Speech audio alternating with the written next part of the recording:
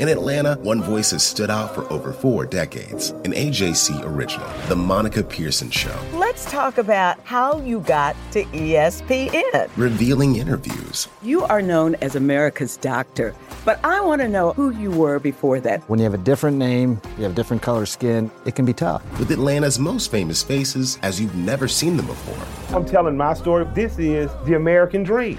The Monica Pearson Show, streaming now on AJC.com.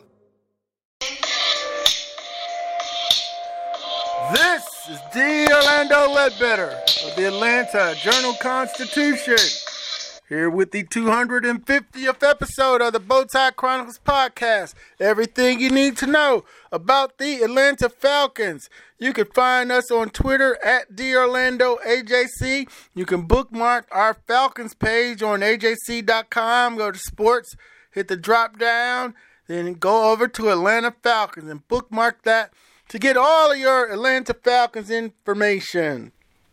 We're going to title this episode, Why Were the Falcons at Trevor Lawrence's Pro Day last Friday? And we're going to tell you exactly why they were at Trevor Lawrence's Pro Day. You got to study the quarterbacks. You got to study that position, especially when you're up this high in the draft, because teams have failed to do so over the years, and we're going to go over some of those scenarios here. See, the Falcons are picking 4, and you got 4 projected quarterbacks before the drop-off. And there is always a drop-off. The number 1 quarterback, of course, is Trevor Lawrence from Clemson. So the Falcons went to scout him. Jacksonville's probably not going to trade that pick, but you might as well call and see what it costs. So you want to scout him. Then you want to be able to compare him to the other quarterbacks in the draft. Some camps have that as Zach Wilson from Brigham Young University, Justin Fields from Ohio State, and who started at Georgia and left and went to Ohio State. And then the 4th quarterback, North Dakota State's Trey Lance, big arm, being compared to Josh Allen in Buffalo. Then there's a drop-off. And in that second group, maybe you like Mac Jones from Alabama or Kyle Trask from Florida. Maybe that's your cup of tea, but there is a drop-off. Now, when you're studying quarterbacks, it's very important. I learned this a long time ago when there were 5 quarterbacks in camp with the Green Bay Packers back in 1994 by the name of Brett Favre, Mark Brunell, Aaron Brooks, Ty Detmer, and Kurt Warner. Yes, he was out of northern Iowa. Of course, he got let go, went on to fame in the Arena Football League, playing for the Iowa Barnstormers. I didn't even think about it. He was so skinny, he didn't look like he fit with the other guys and the other arms that were out on the field. But then he surfaces 5 years later and taking the Rams to the Super Bowl. So, it's hard to get the quarterback position right. But why I go down this list is because, Brunell goes on to star in Jacksonville. Aaron Brooks gets traded to New Orleans. And then Ty Detmer stays around the league for, 10, 15 years. So it started sometimes. Ron Wolf would amass quarterbacks so that he can get draft picks back, put pressure on the quarterback, and so forth. Whenever you hit on a quarterback, whether it's in the 1st or 2nd round, and out of these 5, only one was because Favre was 2nd too, and he came in a trade. So if you can study the quarterback group right and take them at the right place, and they're turning to players, they're going to become valuable commodities. So we're going to start out with that as our baseline for why the Falcons were at Trevor Lawrence's Pro Day. Studying quarterbacks is very, very hard. And we're just going to go back to the 2017 class and 2016 class to let you see how hard it is. Of course, 2017 was your Mitchell Trubisky year. The Bears had to have a quarterback. They thought they had a great defense. They traded a bushel of picks, moved up to take Mitchell Trubisky. Now they can't get rid of him this season too fast. So it didn't work out. We're gonna look at some indicators on why that was a risky pick and why you should have known Watson was the better pick that year. And Mahomes was an outlier too. So he goes 10th. Chiefs wanted him. They traded up. They got Patrick Mahomes. So, yes, Mitchell Trubisky was picked ahead of Patrick Mahomes and ahead of Deshaun Watson, who went 12th, for former Falcons ball boy, who went 12th to Houston, who's now trying to get out of Houston. Now there's the drop-off. Here's the drop-off in 17. The next quarterback doesn't go to the 52nd pick, and that is Deshaun Kaiser from Cleveland, who actually had to start some games that year. And then 87 was Davis Webb to the New York Giants. Don't believe he ever played it down in the league. I saw zeros. He definitely didn't play that first year. So that's how it went down in 2017. And, we're no reason looking at 18 and 19 because, they always say it takes 3 years to evaluate the draft. And so here we are, 2016. Jared Goff goes number 1 to the Rams. Carson Wentz, number 2 to the Eagles. Wentz went to the Super Bowl, or helped them get to the Super Bowl. Goff went to the Super Bowl, lost here in Atlanta. But this offseason, one's been traded and one is getting ready to get traded. So, this is just 4 years ago, 2016. So it's just hard getting a quarterback. So after that, your drop-off is to 26. And Paxton Lynch, that didn't work out. I thought he was a keeper too. Out of Memphis, bounced around a little bit, had a big arm, looked the part, 6'5", could throw it. Didn't work out in Denver. Then next quarterback that year was Christian Hackenberg from Penn State. I saw that at Penn State. I don't know why they took him. In 91st, it might be that he's definitely the third best quarterback in this group, but certainly the best value. Jacoby Brissett went 91st in 2016, 91st. So you got to look at those 2 years and see how hard it is to, get the quarterback. I mean, is Justin Fields, Watson, or Mahomes, or is he, now there's no comp. There's no other comp there that high. Is Zach Wilson Trubisky? I mean, he played at BYU, lost to Coastal Carolina. So we saw we saw Justin Fields in a big game just light up Clemson. So you saw it. But that's the breakdown. Studying quarterbacks, very important. We're going to look at, and then we got some variables to look at. But we're going to look at the class of 2012. I got Mel Kiper's book. I got these draft books around here. On the cover is our guy Brandon Thompson from Clemson. But the quarterback list is what's important because somebody at number 10 is named Russell Wilson. So there was 9 quarterbacks better than him. I don't think half of them are playing now. I know only like one of them, two of them are playing. So the top quarterback coming out, 3. Ryan Tannehill saved his career in Tennessee by doing some of the sweetest handoffs to Derrick Henry ever, and then throwing some play action off of that. So he's the top quarterback. He was the top rated quarterback out of that class. Second was Nick Foles. Third was Brandon Weeden, who I think actually went in the first round in Cleveland. Kirk Cousins was 4. B.J. Coleman, 5 out of Chattanooga. He began his career at Tennessee, though, but he ended up at Chattanooga. Ryan Lindley, he had some time in the league with the Cardinals. Case Keenum was a little short, but he threw for a bunch of yards at Houston. And, he's got a chance. He was at Minnesota, the one great year they had. Then G.J. Kinney from Tulsa. He started at Texas. He was a Texas Longhorn originally.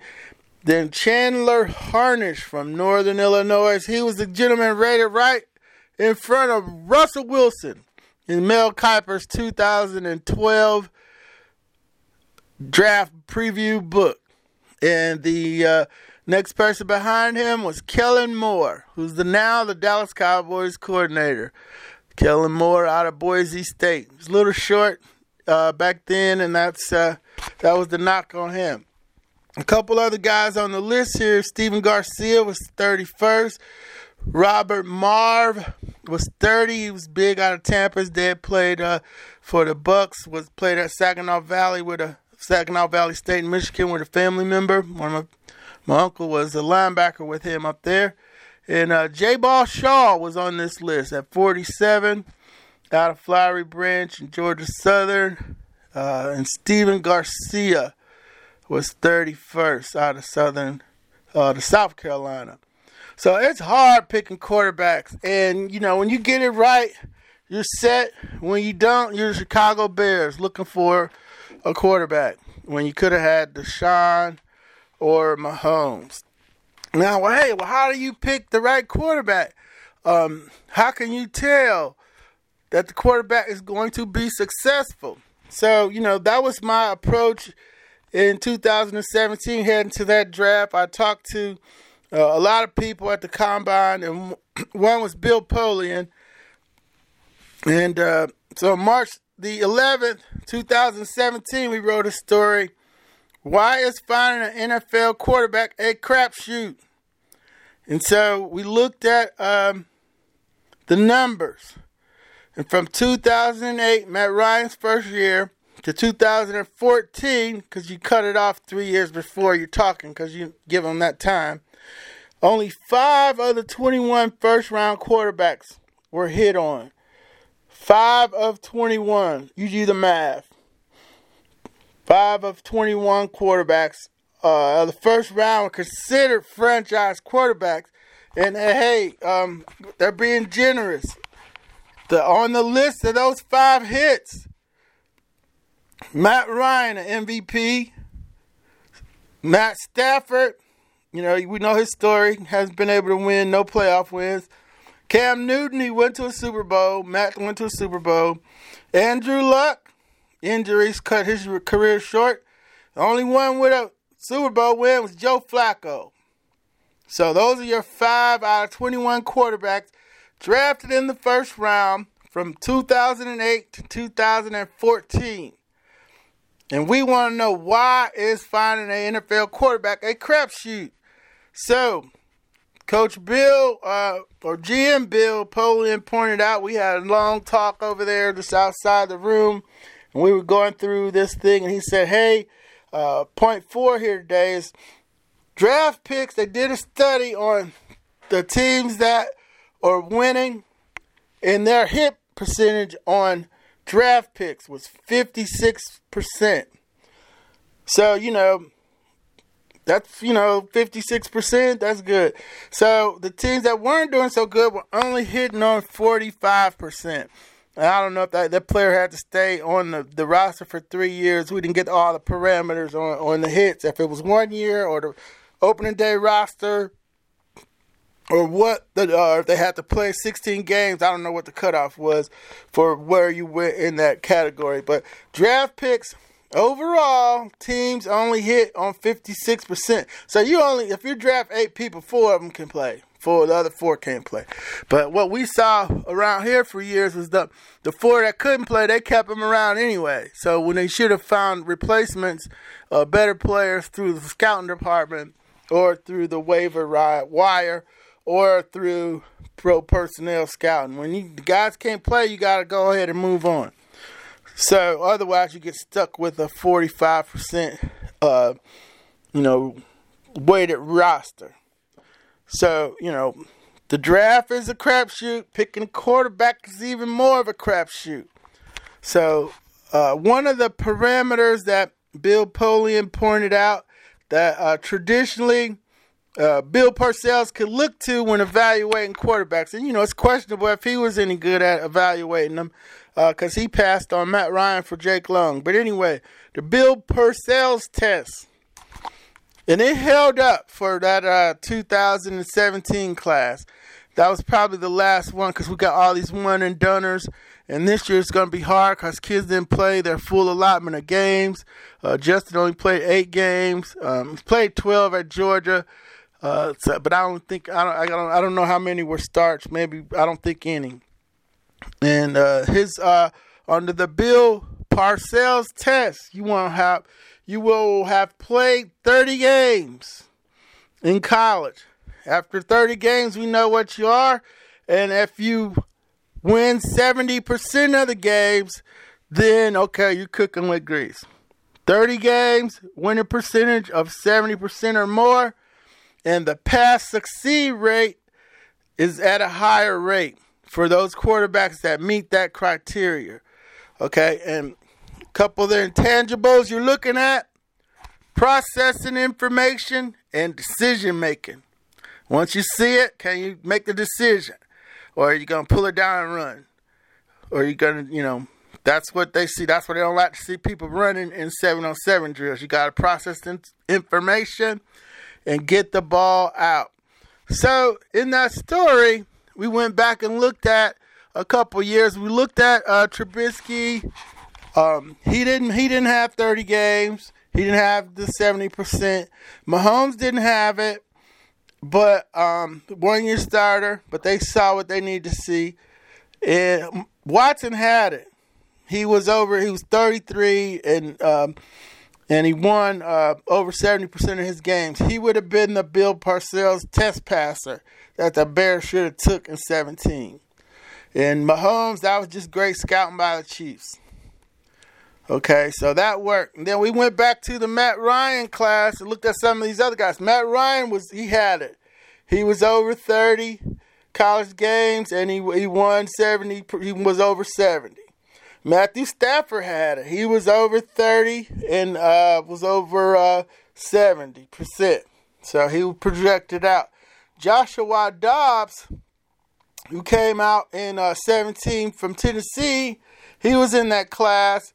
He had the 30, but his winning percentage was 66.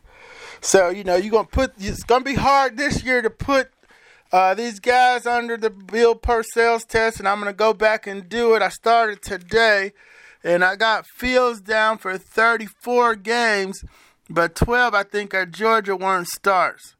So that's only 22, so he's not going to get it. Zach Wilson, I got him for 30 games. I have to see which ones were starts. And then Trey Lance, I got him down for 18 games. We'll go back and see where they fit on the Bill Parcells test. I'm not expecting any passers out of this group. Of those 4, Trevor Lawrence is going to be the only one, but he's going to pass because he's played over 30 games and won at almost a 91% clip, I believe. So he's the slam dunk. So if you want a quarterback this year, you got to go give Jacksonville the whole house and get Trevor. Other than that, you're taking a crapshoot on the quarterback. And this is why finding an NFL quarterback is a crapshoot. 5 of 21 from 2008 to 2014. I'm going to have to go back and update those numbers. And we're going to call it Crapshoot Part 2. Coming up with story ideas here on the Bowtie Chronicles podcast. Crap Shot Part 2. None of these guys are going to pass the test other than Trevor. And so, you got to prepare yourself that, hey, the Falcons might not take a quarterback at 4. Or they're going to be gambling like the Chiefs and see something that they need to see and believe that one of these guys are the quarterback messiah for the Atlanta Falcons. So we'll keep track of that here. And before we get out of here, let's give a shout out to Andre Adams out from Fayetteville. Andre played safety for the Bucks, played at UConn from Woodward Academy. He's a Super Bowl champion now. Andre Adams, he's a safety too, so the Falcons are going to be in the safety market. So Andre Adams played at Woodward Academy, 5'11", 200 safety. Congratulations on helping the Bucks win the Super Bowl. He was with the Giants in 16, 17, and 18, and with Tampa Bay 19 and 20. Made a big play in the NFC Championship game against the Packers. So we want to wish him good luck and congratulations. So with that, we're going to get on out of here. It's the 250th episode of the Bowtie Chronicles podcast. You all take care and have a great rest of the week.